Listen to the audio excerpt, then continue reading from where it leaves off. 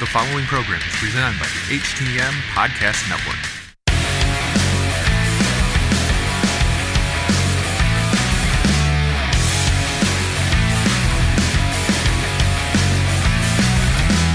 Good afternoon, everybody. This is Robin Nelson with another edition of Wrestle Popcast.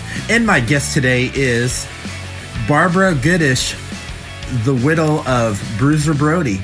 How's it going? Well, thank you, Robin. It's a pleasure to be here. How about you? I'm doing pretty good. So what have you been up to lately during this crazy insanity that's going around? Well, that's easy to say. Nothing. Yeah, I'm the same. It's really, you get up in the morning. You do catch up with things around the house that you haven't, and gardening, and maybe take a little walk, and once every 2 weeks you suit up and go to the grocery store, but that's about it. So it's really nice to have someone to talk to for a short time. I know, I like that too. It just makes the day go by even better. And we're 6 foot apart. Yeah, that's right. So let's get into this. You're from Australia. Tell me a little bit about growing up in Australia. Well, it's a little different between born in New Zealand but spent a lot of time in Australia. So you have to remember back in those days, it was pretty simple. This was way back in the early 50s. So it was a little different than what America was, because we kind of didn't even have running water. We had, water on a tank. There was a tank on the roof, and when it rained, that was the water you used in the house. We didn't have an ice chest. The ice chest was somebody came around once a week with a chunk of ice, which always, I would watch the Three Stooges, and if anyone remembers the Three Stooges, they had an episode with the guys carrying the ice upstairs. And that's exactly how it was. They'd carry a big chunk of ice and put it in a little safe outside the house, and that's how you kept your eggs and your milk and everything. You never used a lot. You didn't have washing machines or dryer. You had to, put everything in the washing machine, the big old thing, and try to heat it up and stir it around, then put it through a little ring and hang it out on the line. So it was a little bit different growing up, even an old coal stove. And I'm sure people remember the party lines in the phones. You never had your own line. And think about it. When you think about the contrast, what it is like today, you can't even think of the contrast. That shows you how old I am, too. So, growing up, were you big into pro wrestling? Never knew wrestling until 1978 when I worked in a hotel that had all the wrestlers from overseas would stay in this hotel. Just still didn't know wrestling. I just, as I said, from working in the hotel, we had to deal with them on a basis, because this was the days when people would write letters. There wasn't no, a toll call over to the States or wherever was too expensive. So the families would write letters to each other with the photographs of the children growing up while the husband and father was away, and so we would get the mail and then we would hand it out. So they were kind of like our brothers, with that, because we were kind of the step between being home. We would bring a little bit of home to them, and then they would read their mail and they would talk about their families and show us their families and everything. So that was my first thing. I still didn't know anything much about wrestling. Just the people, but they were just people. They weren't kind of like wrestlers back in those days. I bet you. That was my first step into the wrestling business, was dealing on a day-to-day basis with the gentlemen that would come over from America to do the tours around New Zealand and Australia. I bet you probably had a lot of great stories, and you probably learned a lot about the business by hanging out with some of those guys at the hotel. Right, because they were talking, like you said, there was from the midgets to the giants. It was, and it's just something I've done all my life. I have never, people sometimes judge you by how you are. I've never judged a book by its cover, and I've always, with people, how they treat me is how I treat them, without anything else. It's just, you treat me, you're my friend, because you get to know people from inside, not by what they look like. So, how'd you meet Bruiser when he was in Australia? Well, that was kind of the same thing, because as I was talking about, we were the hotel that they all stayed at. So he was one of the people that were doing a tour in Australia and New Zealand. So he was staying at the hotel.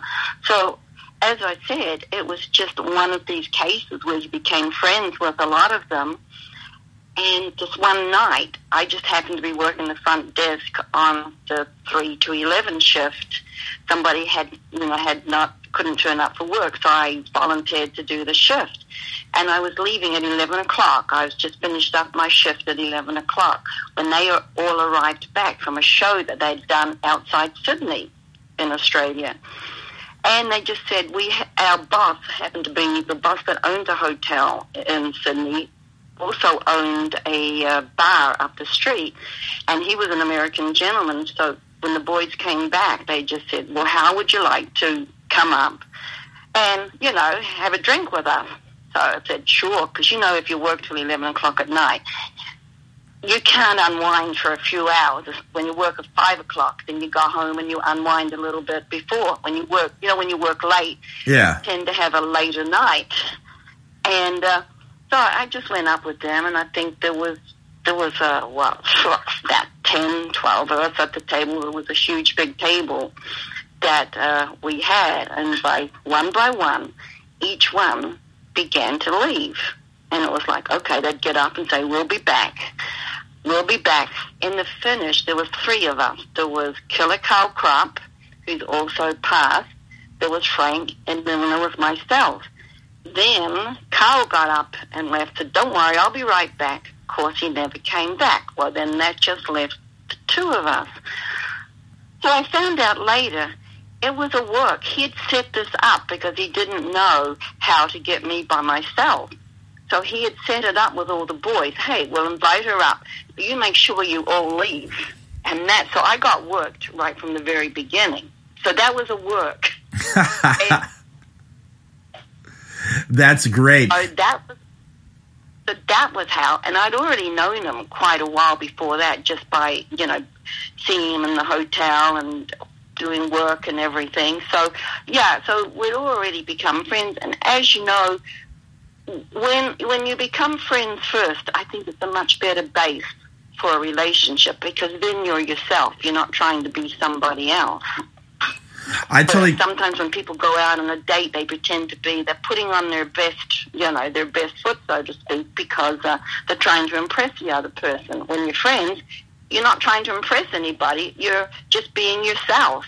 And I think that's always a good way to start a relationship. I totally agree with you as well. And then finally, when you started becoming friends with Bruiser and you guys were, getting into each other, when he was over in Australia, did you ever go see him work in the ring? No, never saw a wrestling match over there. Not at all.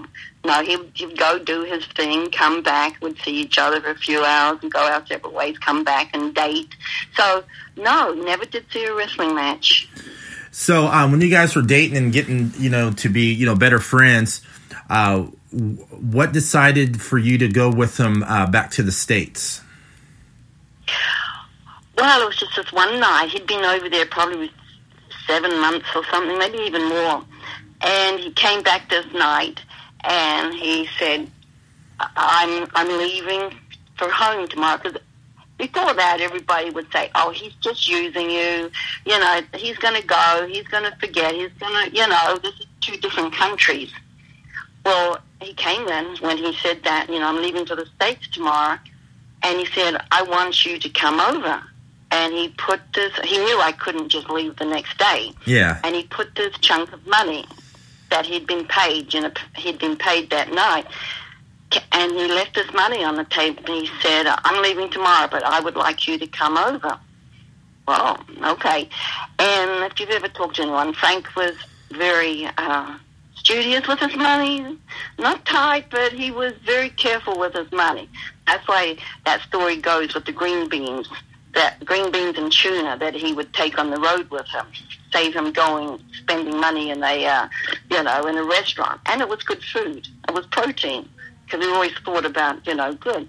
So I knew that he must trust me because of the fact that here was money. If he didn't, I could have just kept that money, because it was quite a bit of money in those days. I mean, I'm talking about, this was 78 by this stage. I met him 77, that's right, 77. At this time, it's hard to get all the dates. Yeah, it was 77 he first came to Australia. It was 78 when he left to go back home. So that was quite a bit of money. So he didn't say anything except the only words were, I'd like you to come to Australia.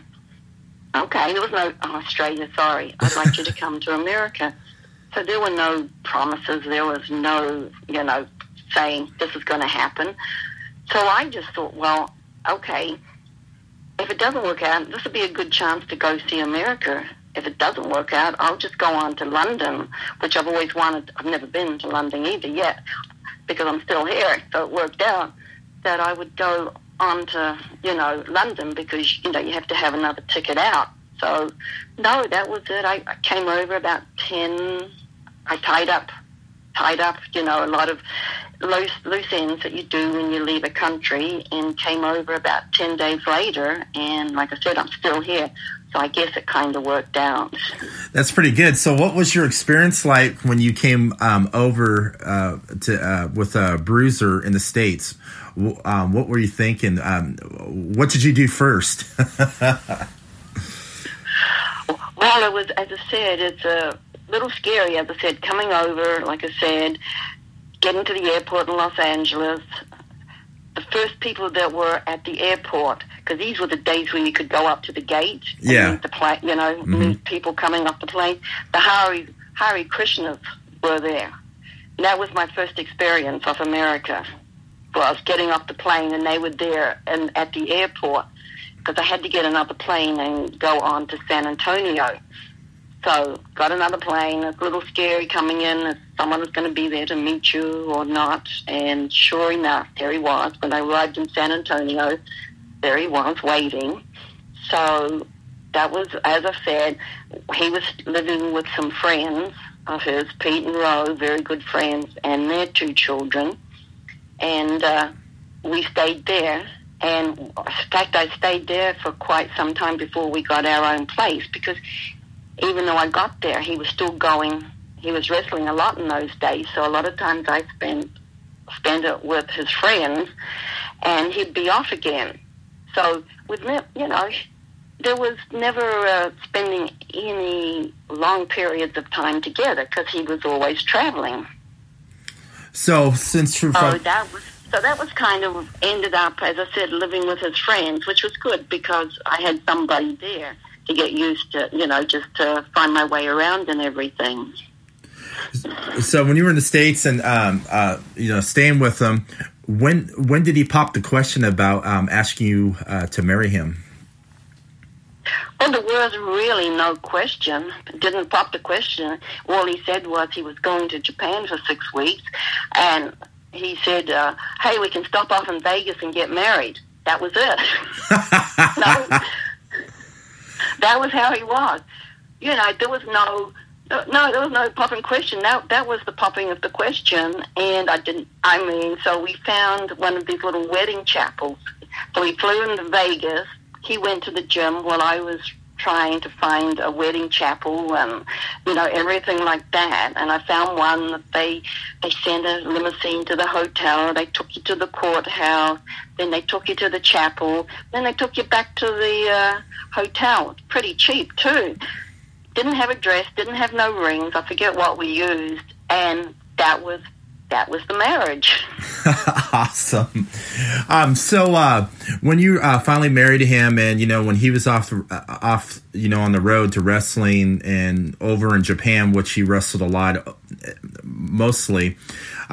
So did he keep his persona separate? So when he was outside the ring, he was Frank, and then when he was in the ring, he was Bruiser. He didn't intertwine any of them, right? No. So I think that is why he was so successful, because he never lost sight that he was, first and foremost, he was Frank Goodish. His work persona was Bruiser Brody. So when he worked, he was Bruiser Brody, exactly what you said. And when he was home, he was Frank Goodish. So I think that, he never lost sight of who he was, which I think helped him a lot, because even I have people coming up to me now saying that they remember sitting next to him on a plane, or they saw him and they couldn't believe, here he is, knowing this, this fearsome-looking gentleman, and he's sitting there reading the Wall Street Journal. And then when they talked, he could talk very intelligent to him, and I think that's why they dubbed him. I think he was an intelligent monster in Japan, because they knew he had, he wasn't the same person when he's in the ring as what he would be. And even kids that have grown up now, that sometimes will come to these events that I attend, and they'll say, we saw him in the plane, we saw him in the airport. We were so scared, we were hiding behind my dad's legs, and he would come over and talk to them in his normal voice. And it's funny that even as a child, I remember that today. So how was he as a father? As I said, he just loved his son. I mean, if he happened to be home and they had one of these school events, where you bring your dad to school, he would go. And the teachers just loved him. Here he was, this big man trying to sit in one of these small chairs and hoping not to break it. And he would go, and they knew, They just loved him. And even when everything happened, they were so kind to Jeff. They let him pick a friend to, go back to school with and everything. So, and then if he could, he would go to, I would always volunteer and do like assistant coaching to the baseball and the soccer and everything. And then if Dad was there, he would come and he would take my place and do the assistant coaching, help with the coaching. So, yeah, his regret was he never got to spend more time, because Jeff was so young. So when Jeff got a little bit older, did he ever thought about following his father's footsteps and training in the ring? No, never at all. Wrestling was like dead to him, to be honest, at that point. Now, of course, he's old enough that he understands, especially after the Vice episode of Dark Side of the Ring. He kind of understands a little bit more. He didn't realize just how his father was perceived in the world. And, it's hard for him, because he just realizes that he didn't have that time. Oh, I bet. I wouldn't know. I've never been in his situation. I'd probably be feeling the same way as well. So what were your thoughts about it when Vice did an episode of your husband on Dark Side of the Ring? I think they did a really good job. They were so respectful to me, and I have to give, 5 stars. That's, I think, the highest you can give to Evan, the producer, and his cohort, Jason. We went into Texas. As you've seen it, they actually got Jeff to talk. This is the first time he's ever done anything in his whole life. People have wanted him to do things, but he's never did. Because, as I said, he got along with them. We had fun with them. It was, even though it was a terrible subject, we had. They gave us a really good time, and they actually got Jeff to talk, which I could not believe. That was something that I never thought would happen. And here they were. We were there, and they asked Jeff, would you like to talk? And he said, yes. I went, whoa. I said, that's how good they were. And as I said, one of the statements, of course, was they asked him, questions, and one of the answers was, well, everybody knows my dad more than I do. I was so young, and that's true. The memories, everybody has more memories of his dad than he has. Oh, I bet. And that was that was kind of sad. But no, Vice, I'm looking forward to seeing a couple of the other episodes of Vice too. I don't know if they've done the Dr. D yet or not. David Schultz, I'm looking forward to seeing that one. Yeah, I know David. Oh, I know David too. He calls me up once in a while to see how I'm doing, and it's this Tuesday night. They're doing the Dr. David Schultz one. Oh, good. They haven't done it yet. Yeah, I'll make sure I'll get it taped in that. I know we did a show in St. Louis together a couple of years ago, and I just had fun with him. He was just a really great guy. For me, anyway. Yeah, he's a cool dude. He likes to give me a hard time, too. Also, when you were married to Bruiser, you became good friends with Stan Hansen. Tell me a little bit about you and your relationship with Stan Hansen. Well, Stan, and still today, we have a good relationship. Because when Frank, we were living in San Antonio at the time, and Frank was working with Paul Bosch.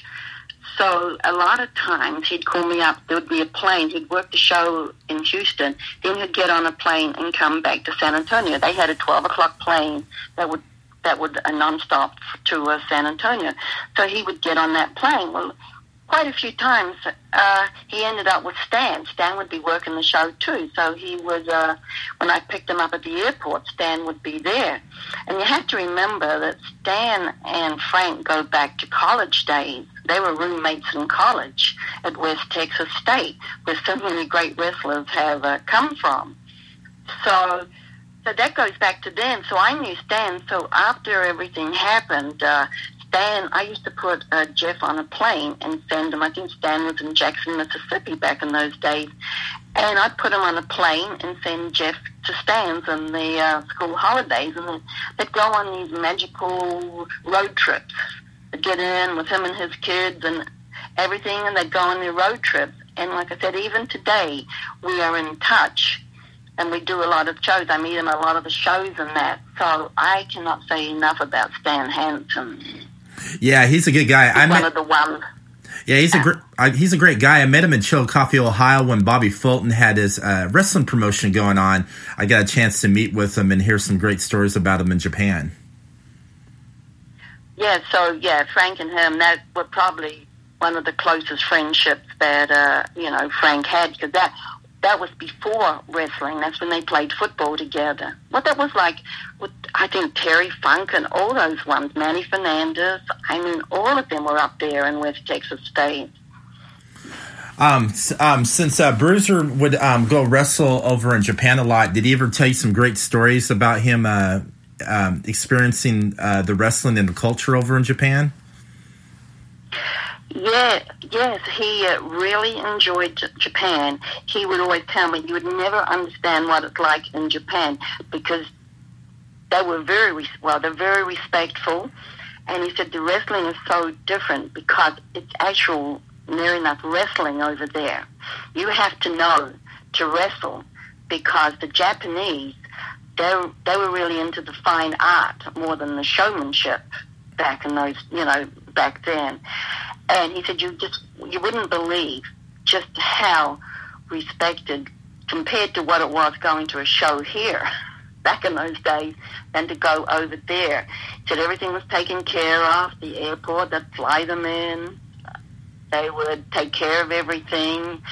And he did say to me, he said, you'll never understand it. Well, when the Japanese promotion got in touch with me after everything that happened and wanted me to go over, I think not even a couple of months, it was pretty close after what happened. I didn't even hesitate to say yes, because I knew that would be the only time that I would ever experience what Frank had experienced. And they were wanting me to fly. I was still in San Antonio to Houston to Japan. And I said, no, I would like to go San Antonio, Los Angeles, Japan, because that was the route that Frank went every time. I just wanted to do the same thing, because this was pretty new. So I just wanted to feel that whole experience of how he went. And sure enough, it was it was an experience over there. And Stan was over there too at the time, and I know it was a great experience.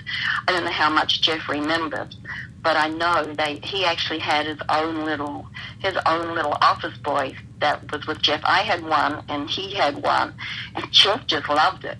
Because he'd go into a store and anything he wanted, they would buy for him. And I'm saying, no, I've got to get all this stuff home on a plane. Don't do that. But if Jeff liked something, it was like, oh, here it is. He's carrying it out the store. So, no, I am so grateful to Barbara's organization that we did, when they took me over for the memorial show. I can't say enough of the respect that they gave us. Also, you did a book, too. You were part of a book about your husband's life. When that was mentioned to you, was it kind of hard to do it at first? Well, first of all, it started off, I would go, Jeff was in Texas, I'd go to Texas when computers just came in, and he said, put Dad's name in the search engine. I put his name in the search engine, and I could not believe the stuff that was in there. A lot of it was not true, because once it's on the internet, it stays in there, whether it's right or wrong. It's there. And I went, well, gosh, didn't think anything of it. Then another person was writing a book. There's another book out there that came out before mine. And I thought, well, no, I don't know this person. I don't know how he's going to put a, spin on it. So he wanted me to be, to put a little something in there. And I said, no. I talked to Larry Matisak, and Larry said, I wouldn't do it. And I thought, well, no. Well, I'm not going to get into the details of the other book. Yeah. But then after that, Larry said, why don't we do a book? Then we can get the truth out there. No matter what's out there, we can get the truth out. I know everything on the wrestling side. You know the truth on the personal side. Because Larry and, Frank had been friends for such a long, long time that they worked together. And, Larry had been in Frank's life for just about as long as I had known him. So when Larry approached me, he said, look, we would have complete control over what's written in there. And that was why that's why I agreed to write the book. So, because I trusted Larry. Larry was, some people in life you can trust, totally. And I knew there wouldn't be any embellishment. It might be from some of the interviewers that he interviewed, but he would pretty much know the right and the wrong. So, yes, I wrote the book, and it was called Brody, The Triumph and Tragedy of Wrestling's Rebel. And it was hard, but something, it was probably therapeutic, because just writing things down, because I'd never really talked about anything before or, done anything like that. I kind of kept, except for the few people that kept in touch with me, I didn't really have anything to do with the wrestling business, and that was like I'd lost a family when when everything happened. And then the book kind of opened up after writing everything down and doing that. It was really helpful. And then, of course, he started getting the awards.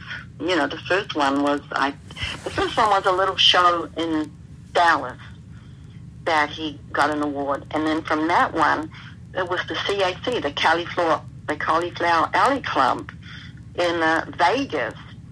And after doing those couple of shows, it was like I found my family back. It opened up the whole thing, and now they take me to a lot of the events, and that's why I get to see all the fans, and I get to see, and this is now it's 32 years after, and he's still so well known out there. And some of these events I go to, all these people, one of the ones at the Cauliflower Alley Club, which is anyone that's a fan, you should go. I don't know, we've already been. In fact, today is the day I should be in Vegas. This would be the day that, of course, everything's cancelled. Well, Cauliflower is only postponed. I think it's the 21st of September, they've rescheduled, and fingers crossed everything is back to normal by then. So, yeah, I should be right on my way to Vegas as I'm talking to you. It's a wonderful, wonderful organization for any of the fans that that are out there. That you can go, a fan can go. It's just you join. It's only like I think $25 a year to join the club, and then you get a newsletter every 4 weeks, every quarterly. Quarterly, you get a newsletter that tells you about the different people and what's happening and everything, and it benefits some of the wrestlers. There is no pension in wrestling, so what it does, it kind of, if some of the old time wrestlers have any problems, it helps them out. So it's a benefit to the old wrestlers. So it's a great organization. I bet it is, because I was going to be going out there for the first time this year too. I have friends out there like John Cosper, Bob Johnson, which you know as well, and I was John. Yeah. And I was going to go out there because I'm part of a wrestling promotion called Future Great Wrestling over here in Cincinnati, Ohio. And last year, a friend of mine, Cody Hawk, got the award for the Cauliflower Alley Club Professional Wrestling Trainer of the Year award. And I missed that show, but Cody's like, man, you got to go and check it out. So I was going to be with you. I was going to be at that same place. I'll get to that. Well, you're going to go in September then? Yes, I am. And I hope I see you there and finally get to meet you. Oh, I will. Yeah, ever since he first got the award, I think it was back, I can't remember, it's been quite a few years. I go every year now, and it's just so nice to catch up with everybody and see everybody. And like I said, it's a great organization. And speaking of all the events you go to, you went to one. You can tell me a little bit. Tell me about the Brody Cup. Oh, the Brody Cup in Philadelphia. That's where I should have been yesterday. They had the Brody Cup. The Brody Cup was Brody Cup number 2 was meant to be yesterday in Rome, Georgia. And I was flying from Georgia to Las Vegas today. So this is two events that I'm sorry, that have been postponed. They're not canceled. They've been postponed right now. So so this, as I said, the Brody Cup 2 should have already been over. But now I think they're going through their books and they're going to reschedule it as well. So no, the Brody Cup, when I went to Philadelphia, it was great. Charlie had Ed Doller and Stan Hansen and Bobby Fulton, and it was really good. Charlie did a good job doing it, so I was looking forward to seeing everybody yesterday at the Brody Cup too. And I think Tommy Dreamer was the one that got it last year. Man, that damn virus. I know, it's really, as I said, when you think of everything that has been canceled or postponed, and when you see Vegas, it's unbelievable. It's unbelievable that we're sitting here and everything is closed. Vegas is closed. I know they're talking about opening up certain things, but I don't know if we'll ever have... We don't know what the new normal is going to be. Yeah. We're sitting here in our different houses, and we hope for the best, but we don't know what to expect, so we just have to, accept whatever the future holds now, because there's nothing we can do about it except for stay safe and keep people safe. I totally agree. Also, Bruiser, was he ever reached out by the WWF at one time? Well, he was Vince Senior when he was alive, and when Frank was there. He used to call the house a lot. There's no doubt that Frank would not have finished up working for Vince at the end of his career. I'm pretty sure of that, because the one match that everybody wanted was Beauty and the Beast, which was Frank versus Hogan. I know, the talk. I mean, people even do pictures that they were having a match. That would have been the match that people wanted. Well, people did want to see that match even back then. So, yeah, there would have. as I said, things changed when Vince Sr. passed. Things changed a little bit, and as Frank Bruiser had, his priority was Japan. That was what he was protecting right then, was Japan. There's another question. And he knew as you get. Oh, go ahead. I'm sorry. As he was getting older too. Yeah, as he was getting older, he was thinking of other things to do besides wrestling. Also, when he was not in the ring as well, he was a pretty smart businessman too. Right. He had already started a corporation called BAM, which was Brody Athletic Management, LLC. And what he was doing, he had bought a wrestling ring from Blanchard in San Antonio. And what he was going to do, he was working with a couple of gentlemen. One of them was a professor at the University of Texas in San Antonio. And what they were going to do is they were going to go around the schools. This was when the DARE program, the DARE program, the drug program that they have, It was really big back in those days. And they were going to get the okay from there. They were going to go to the schools, put a wrestling ring up, and do a skit about the dangers of drugs and alcohol. And who do you think those kids would listen to? They would actually get attention to talk about, because as we know, kids, you put authority figures, even like parents, they don't listen. They tune out. You put someone like Frank in a ring, he would have had their attention. and we also had a little bit of land.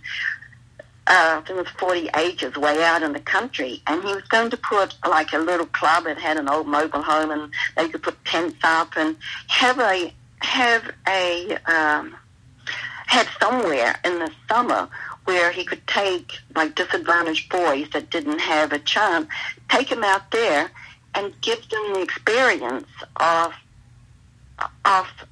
just a little fishing and, things like that, and the wrestling and things like that, and just kind of help the youth, help, boys. But I'm afraid none of this, as we know, didn't take place. But he had great ideas to do, and what most of it was to, to help people. He probably would have been a great professional wrestling trainer too, training young guys who are trying to get into the business as well. Yeah, I would say that too. Yeah, he had a whole lot of things that that was on his agenda as he got older, because he knew he did so much in the ring that his body was starting to break down. Like you talk to a lot of the older wrestling, everybody has replacements. Because you can't go in the ring and do what they do, get battered, get beat up, do those high spots, jumping from the top rope, the knee, the hip, the arm, especially shoulders too, because you're coming down on your shoulder. So he knew that, because he did so much for a big man. He did things that I couldn't believe he could do. I couldn't do them. I couldn't put that big foot up and get somebody in the face. So yes, he was already prepared for thinking about what to do, because that's what it was. That's what, when you're a businessman, that's what you do. You try to have an agenda of everything you want to accomplish and everything you want to do. And okay, my body's breaking down. I better start thinking about other things. So yeah, that was already in the works. Oh, that would have been great. And, and like I said, I'm not going to get into that subject at all, but the whole incident was very sad, and I'm not going to push it because that's not how I am. I know a lot of people try to push it on you, but I'm not. But like I said, that was very sad, and we'll leave it how it is. And so far, I'm enjoying this podcast.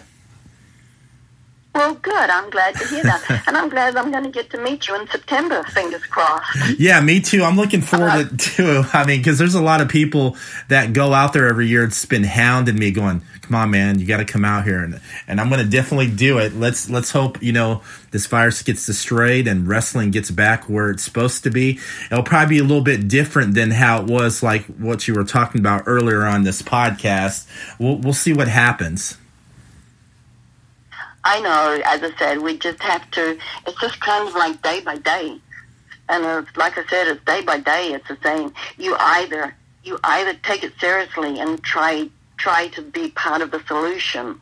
You know, I mean, I know a lot of people, and I know it's hard because people have to get back to work and they have to make a living, and they've got families, and it's kind of heartbreaking to see so much out there. People lined up for food. This is 2020 in America, all over the world. It's not just America; it's everywhere in the world. That it's you know, sometimes you think about it and it's like, well, it's unbelievable. When you're in your house, you kind of forget. You think things are normal. Then if you have to go out and you see everybody wearing masks and you've got a mask on, and it's like, it's hard to even believe sometimes that this is happening, that this is our world right now. I totally agree. So where can everybody get your book so people can hear the real, true story of Bruiser Brody? True story? Well, if you send me a message, I'm on Facebook, send me a message. I have copies here that I can sign. I can personally sign them and send them out. So if a lot of people would like, just message me on Facebook. I'm under Barbara Goodish, of course. Hey, Barbara, thank you so much for coming, out of your busy schedule to come and share the story about you and Frank. Well, my pleasure. And like I said, here's to September. Here's to that everything is going to near enough be back to normal by September for everybody. That we're all living the life that we need to live. Yeah. Who knows? Maybe in the future someday, maybe you'll go check out more independent pro wrestling shows. Oh, yeah, I'd love to. That's why I love that little Brody Cup. That was like a little independent wrestling show. Yeah, Texas back in the day when, Frank was wrestling and Hanson were wrestling over there, that was a hotbed of professional wrestling, man. Texas was. Oh, I know. And then every year, Herb Simmons, have you heard of Herb Simmons? He's the one. Yep. Herb Simmons does a little show outside of St. Louis in East Condolet. In fact, I'm meant to be there next month, and that one's canceled too. He does a memorial. He does a Brody memorial, and he has been doing it for, well, ever since 80, early 90s, and I've gone down there every year, and it's just a little show, and it's an old school show with the guys, away from any of the professionals, but it's like what it used to be in the old days. He's kept it old school. Frank used to work with him forever, like with Larry, and they would go out doing these little shows and being very successful at it, going to places, let other people see the wrestling and do it the way that it used to be. So, yeah, and it's a great little, he has a great little wrestling, organization down there, and has done it for so many years. So I had the Bruiser Brody Memorial that he does with the Chase Memorial from St. Louis, the same, it's like one of these shows, and that's where I met David Schultz, and I've done it with Abdullah the Butcher, and he brought Stan down. He brings a name down every year for that little show. Hey, that's pretty cool. I'll definitely have to check that in the future once all this insanity's over. But like I said, it was a pleasure having you on. I really enjoyed it. You really made my day. Well, thank you. It's past the time a little bit. Thank you. Thank you. And thank you for still remembering. One last thing I just want to say. Thank you for still remembering. And for anybody listening out there, the fans, thank you. The family really appreciates it. And everybody else, thank you for listening to Wrestle Popcast.